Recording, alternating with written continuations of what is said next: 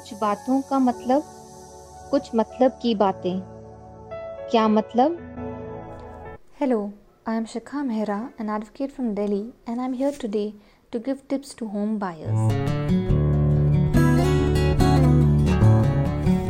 In the development agreement, check the schedule of land vis-a-vis the approved plan.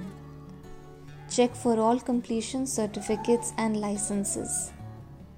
Compare area mentioned in the brochure vis-a-vis the agreement, vis-a-vis the approved plan. Check for inclusion of common area. Find out if the mutation has been done or not. One should always keep record of all the payments made via check or cash. Check if the handing over can be done by the seller or not. To see if possession will be given timely, check the past records of the seller.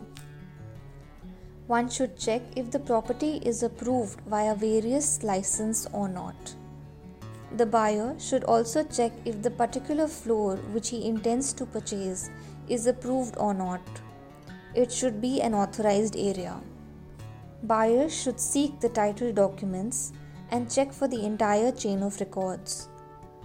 The buyer should check for the power of attorney to see who can sell the units. It is important to check if the property is freehold or leased.